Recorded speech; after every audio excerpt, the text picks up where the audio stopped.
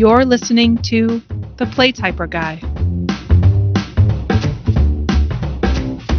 Hi, I'm Stephen Robinson, or the Playtyper Guy, as my son calls me. I am happy to have with me today Billy Corriher for the People's Parity Project, and he's worked for the Center for American Progress in Washington, D.C., and his work's been published in Newsweek, the LA Times, Think Progress, The Hill, HuffPost, and many more. And as a graduate of the University of North Carolina, Chapel Hill, and Georgia State University School of Law, definitely an ideal person to walk us through just a crazy right-wing takeover of North Carolina's courts, which we would like to imagine would be sort of this objective arbiter of the law. And we've learned that that's slowly becoming not the case. I think Billy, you'd recently written this book, Usurpers: Had Voters Stopped the GOP Takeover of North Carolina's Courts? And it regrettably seems almost like sort of the Star Wars New Hope of the story. And right now we're entering the Empire Strikes Back kind of Democratic backsliding.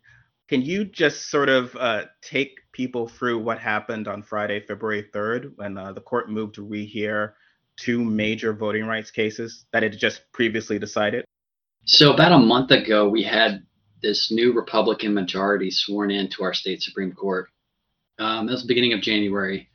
The Republicans swept the elections in November, so that gave them this new majority. We've had a progressive majority for 6 years, I think, coming into this. And recently, in the past year or so, that progressive majority struck down a voter ID law because they found that it was racially discriminatory.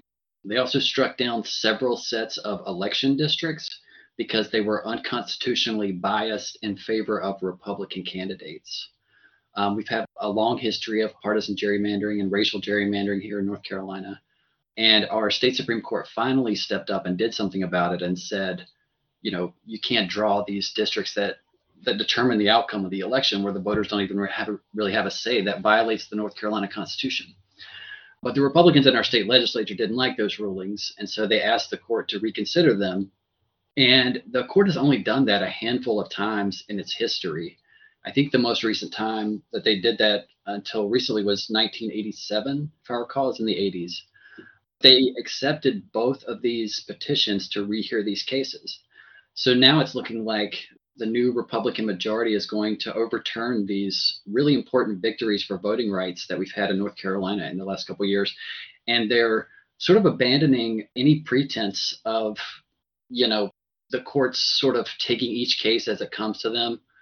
They didn't have to take these cases. I mean, the issue of gerrymandering is going to come back before this court. You know, we knew it was, but they want to take these cases out. And yeah, I mean, it's a very scary prospect. And I think it really shows what we're looking at over the next several years from this court. I was reading the New York Times, had an article about this on Friday, February 3rd, and it just said, there's no pretense, you said, regarding the motivations. It was just now there's a Republican majority, and it's going to sort of undo these cases, these very critical voting rights cases. And North Carolina is in sort of a forefront of what we would call in general Democratic backsliding, of partisan gerrymandering, often going back to Jim Crow, where states have, you know, trying to suppress the Black vote, arguably anyone. And that's been their defense, right? They're trying to suppress, it's not racial, we're just trying to make sure our people win.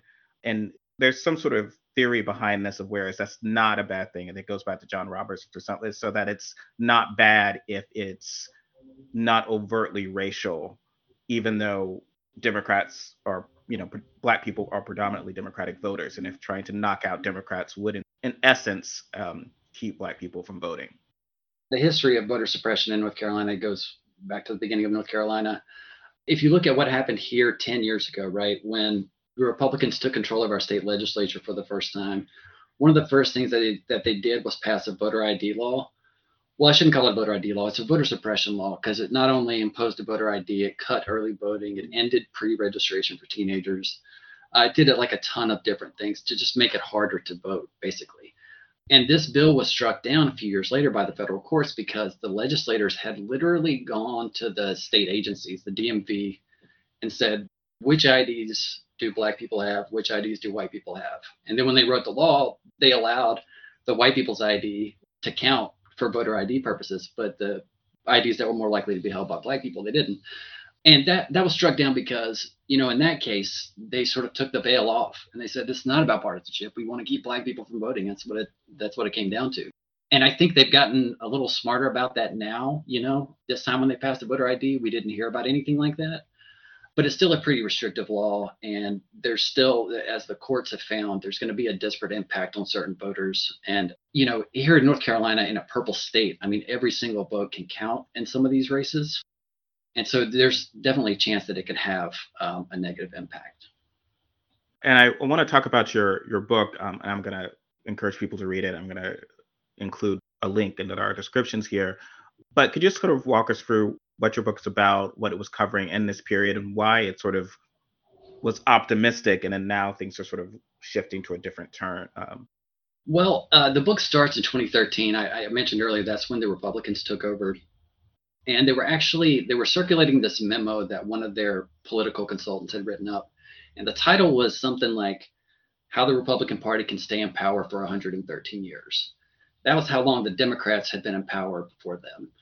And in this memo, they said that the key is controlling the state Supreme Court, because they knew that if they could gerrymander their way into like a permanent Republican majority, as long as they controlled the state Supreme Court, the courts probably wouldn't do anything about it. And the governor has no role in redistricting here. So, that would have just been, it could have been a permanent majority. But instead, what happened was the legislature tried to pack the courts in 2016 and 2018, because this memo said, you've got to change judicial elections to help Republicans, basically.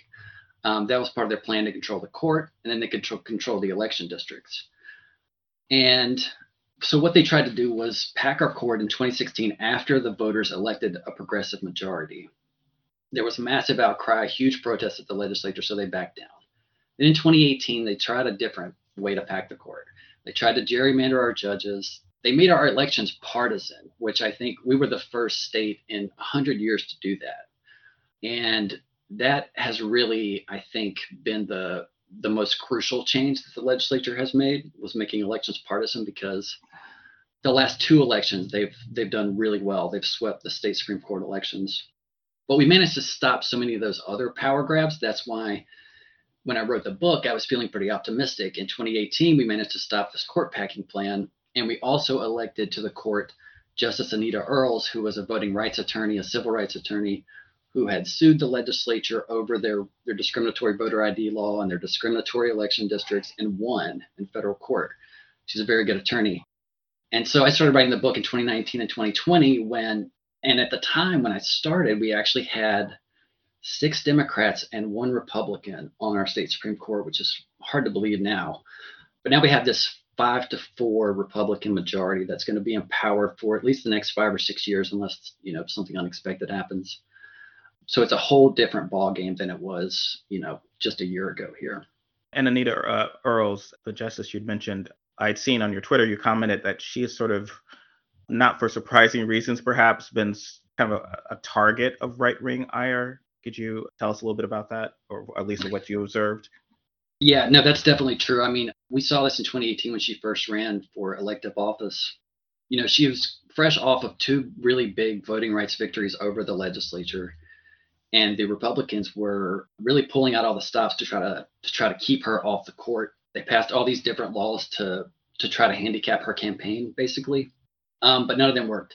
They also ran like a soft on crime attack ad, because she had represented criminal defendants in her job as a civil rights attorney. And so they called her a danger to human life in one of these ads, and ran like a picture of her next to one of these defendants. So really these kind of racially tinged soft on crime attacks. And I think she's also just kind of fearless in the way that she has conducted herself on the bench. She's sort of like our Justice Sonia Sotomayor. She has been known to write these really fiery, passionate dissents. She's been a frequent dissenter, even with a Democratic majority on the court. So I think we're going to see even more of those now that we have a Republican majority. She pulled no punches with her dissent on Friday. She called what the court did a power grab. She said it's a display of raw partisanship. And she said it calls into question the impartiality of the courts, which is really crucial. Not to be too cynical, but I think have we reached a point where some of these folks would be like, so, like, they don't care. They have the power and they use the power. Perhaps they believe to advance an end they believe is good. I'm not going to try to mind read, but I feel like they are not as, this doesn't affect them or alter them. They're doing things that I've seen, again, you'd commented, like, there was a sense of concern about the appearance of either impropriety or corruption or kind of basic ethical standards that you would sort of, in a way, have ingrained in you by the time you would reach this position. And it's just, to kind of allude to sort of a childhood show of mine, a kind of boss hog, just kind of, good old boy style governance that, is that what you're seeing? Is so, if so, that's kind of scary. No, I agree. It is scary. The Republicans are basically acting like the Republicans in the legislature. That's kind of the way I would describe it. Who are those kind of like balls hog, good old boy Republicans? We've had partisan elections now for a few cycles, and I think it's really made a difference in terms of the tones of the campaign. Mm-hmm. We've also had like a weakening of ethics rules under the Republican Chief Justice. Basically, these Republicans, once they win one office, they file to run in the next office, even though they're not up for re-election for another 6 years. And they're not supposed to do that until it's their election year, but that allows them to raise money and endorse other candidates and just generally campaign, anytime they want, basically turning them into permanent candidates under the ethics rules. So we've seen a lot of changes that I think could lead the public to question whether the courts are really impartial or whether they're just sort of acting like other politicians right now. If you listen to what the Republicans say about this, they think that the former Democratic majority was the one that was acting, outside of the Constitution, outside of the bounds of the law, and imposing their own preferences. But the fact is, these were victories for the voters in these cases, right? Nobody likes partisan gerrymandering except politicians. And the court now it's looking like they're going to bring that back. It's just astounding to me. When I sort of was getting to, perhaps in my own naivete, I think sometimes you would look at certain decisions by the U.S. Supreme Court, and when you sometimes are looking at what appears now, unless things drastically change, a permanent conservative majority for at least a generation, or at least you start to think, okay, well, and I've seen this as proposed as reform measures. What if they were directly elected? Like, Samuel Alito has as much power. He exerted more power potentially than the president, and I can't vote him out of office. Like, that seems more reflective of democracy, reflective of the fact that they are perhaps sometimes making partisan decisions. Would this be better? But it doesn't appear to be. Like, it is essentially, if you remove any aspect of sort of trying to impartially review the law, if you just have a super legislature in the Supreme Court at the state or the US level, it just seems kind of a lost cause, right? Like, it's not necessarily making it more democratic. I don't know that when you look at the US Supreme Court, I don't know if changing how they're chosen is going to fix the problem, really. We talk a lot about that at the state level when it comes to state courts. Should you elect or appoint judges? But I don't know. I would like to see Congress passing some laws that curb the power of the court. If they're not going to pack the court, at least limit the court's jurisdiction over some of these civil rights cases and other issues where, we've seen these radical rulings. But I don't know. I mean, it's tough. I mean, I don't know if courts today are more powerful than they used to be, but it sure seems like at the federal level, so much of what's happening policy-wise, change-wise in DC is centered on the U.S. Supreme Court. And I would like to see Congress take a more active role in balancing out, the Supreme Court in terms of like what it can and can't do. But I have no idea if there's any chance of that happening anytime soon. And what you described, for folks who know, having them run as partisan, I live in Oregon. I think there's still cases where they're nonpartisan judges. And so in a very hyper-partisan kind of political climate that we exist, you're sort of going to be guaranteed in a way, especially in sort of a purplish or depending on the year, because last year was a year that was generally speaking, Republicans somewhat obviously underperformed at the Senate and kind of had a narrower majority at the House than they had wished, but they obviously swept in North Carolina and cases like that. So you're looking at situations where people can just sort of vote. If they're associating judges with the party, it's just going to be reflective of the party's power in the state, while there's also simultaneously making it impossible to answer to voters. And it seemed like North Carolina was sort of this example of democracy in action when there was the so-called bathroom bill. And it's interesting, I would think, and I know they're not exactly similar situations, but comparing what, of course, had occurred there with the governor in North Carolina with a sort of an anti-trans bill to sort of Ron DeSantis running a sort of almost overtly anti-queer agenda and being rewarded, whereas in the sense of being reelected overwhelmingly, whereas in North Carolina, it seemed like the voters said, no, we disagree, we're going to remove you. It felt like the voters were able to speak and kind of curb excesses, and yet we're sort of seeing Republicans saying, we don't like when that happens. Yeah, I mean, so in 2016, when they tried to pack the court during the lame duck session, that was they also tried to really take away a lot of the governor's power as well. They didn't want either branch of government to check their power. And I think in terms of like progressives and the backlash, I think it's possible that we were more united and more active when there is something crazy going on, like HB2, the bathroom bill, or that discriminatory voter ID law that I talked about earlier in 2013. That bill is what I think a huge factor in what spurred the Moral Monday movement led by Reverend William Barber here in North Carolina. Folks were really incensed about all these attacks on civil rights that we were seeing coming from our legislature and being signed by our Republican governor at the time. And they really got out and took to the streets in protests. And they also got out and went to the ballot box. That's when we saw these wins in 2016 and 2018. But after 2018, our legislature lost some of the Republican votes because of the litigation over gerrymandering. They kind of lost some of their gerrymandering advantage. And they lost the power to override the governor's veto. And I just wonder if since then people haven't been as tuned into what's going on in Raleigh. But I don't know if that's the case. That's just kind of a suspicion that I have that when the legislature had so much power, people were really tuned in and paying attention and resisting. But right now, they don't have as much power because the governor's got the veto. The only thing they can really do is draw these election districts in a way that's going to let them hang on to their own power. That's the big thing that they're going to be concerned about this year, I think. They're talking about overriding the governor's vetoes with a few Democratic votes, but so far the Democratic caucus has been pretty united on abortion and other kind of hot button issues like that. That's good to hear. So sometimes I say that's sort of drawing a line between Republicans playing hardball. It's politics, you play to win, and in an extreme example, essentially a failed state. Like you have the illusion of a democracy, but the House is always winning. It's a very bad kind of electoral Vegas. And is it subjective, or is there kind of a line as to where, okay, well, these folks aren't really operating in any sort of form of democracy? Because I guess maybe it's about a principle of democracy, of voters being able to speak, or then there being an independent judiciary. I mean, what are your thoughts on that? Like, how would you make that line?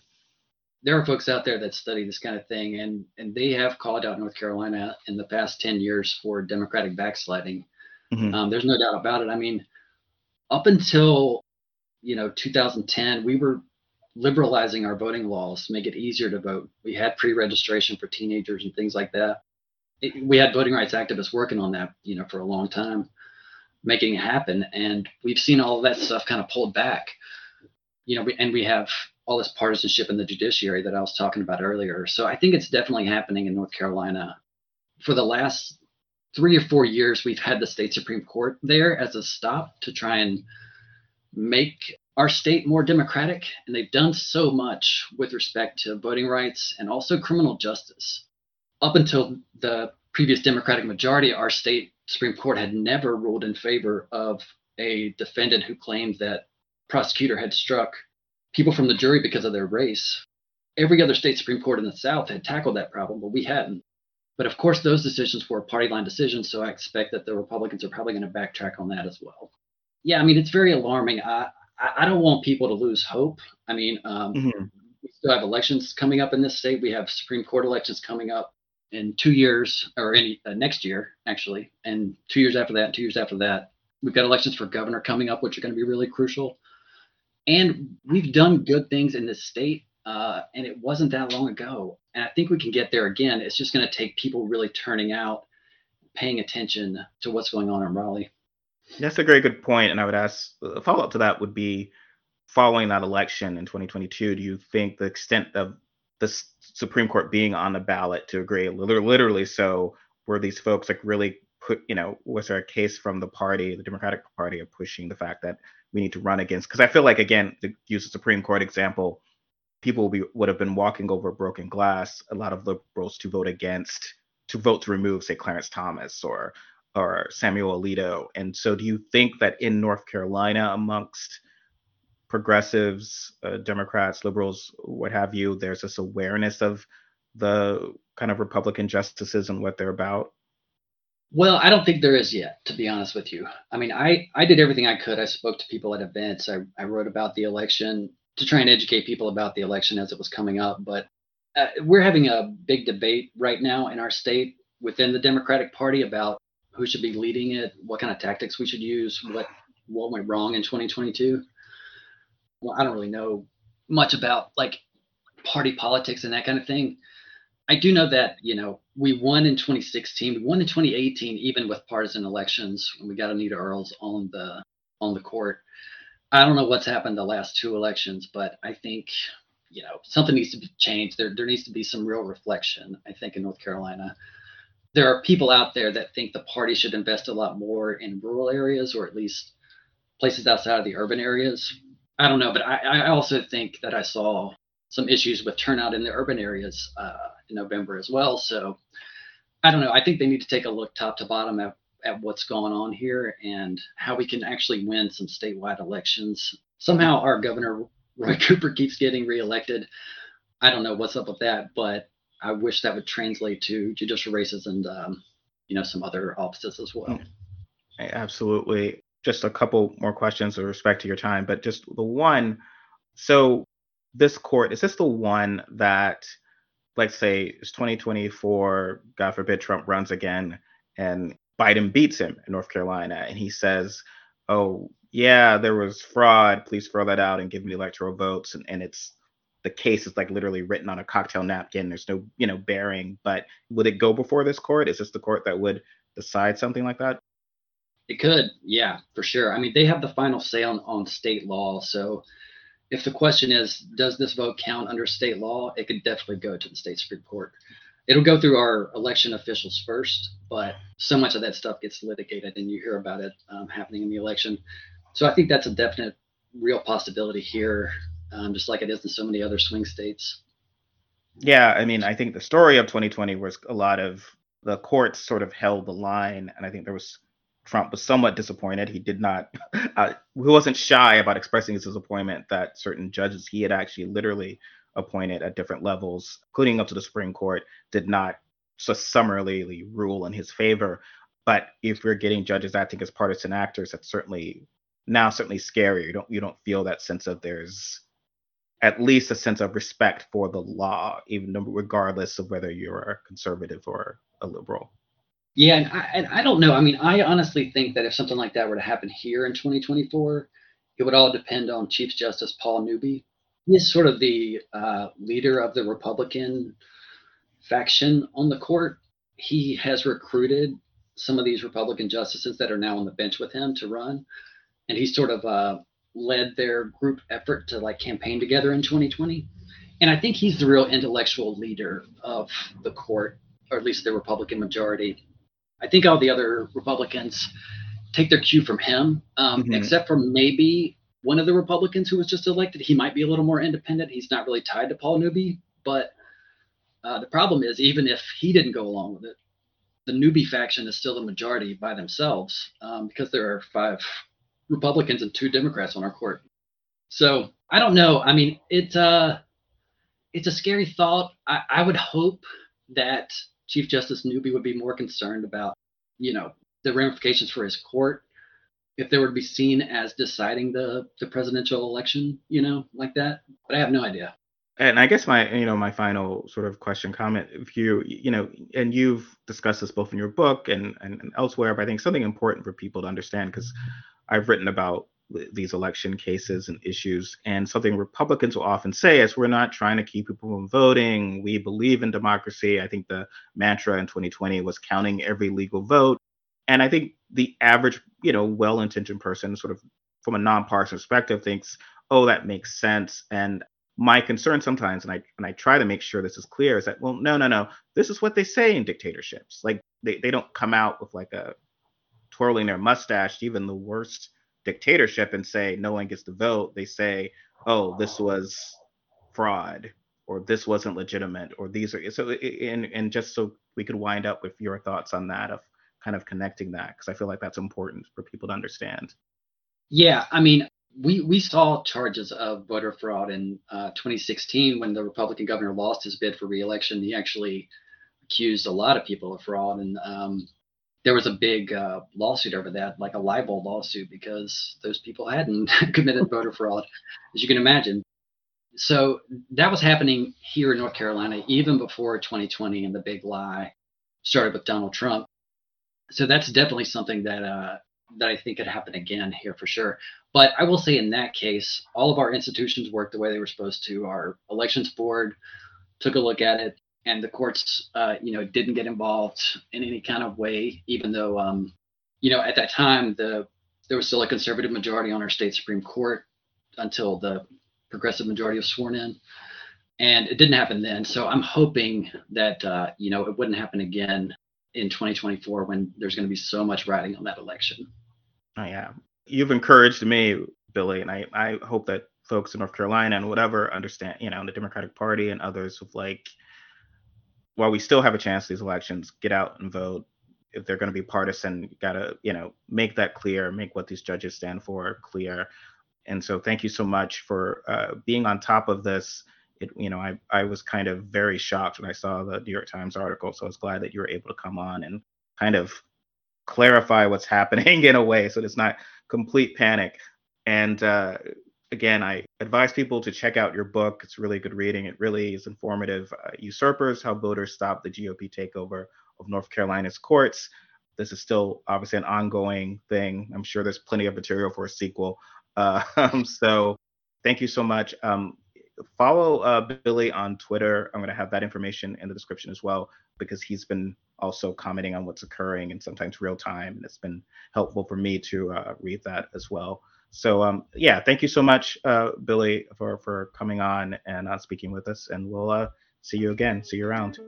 Yeah. Thanks, Stephen. This has been The Play Typer Guy with your host, Stephen Robinson. Thanks for listening. Send your thoughts and feedback to ser1840@gmail.com. Please leave a review and subscribe to our YouTube channel, The Play Typer Guy. We'd also love it if you'd join our Patreon at patreon.com/Stephen Robinson. Thanks, and see you next time. The Play Typer Guy is a K-Taser production. Copyright 2023.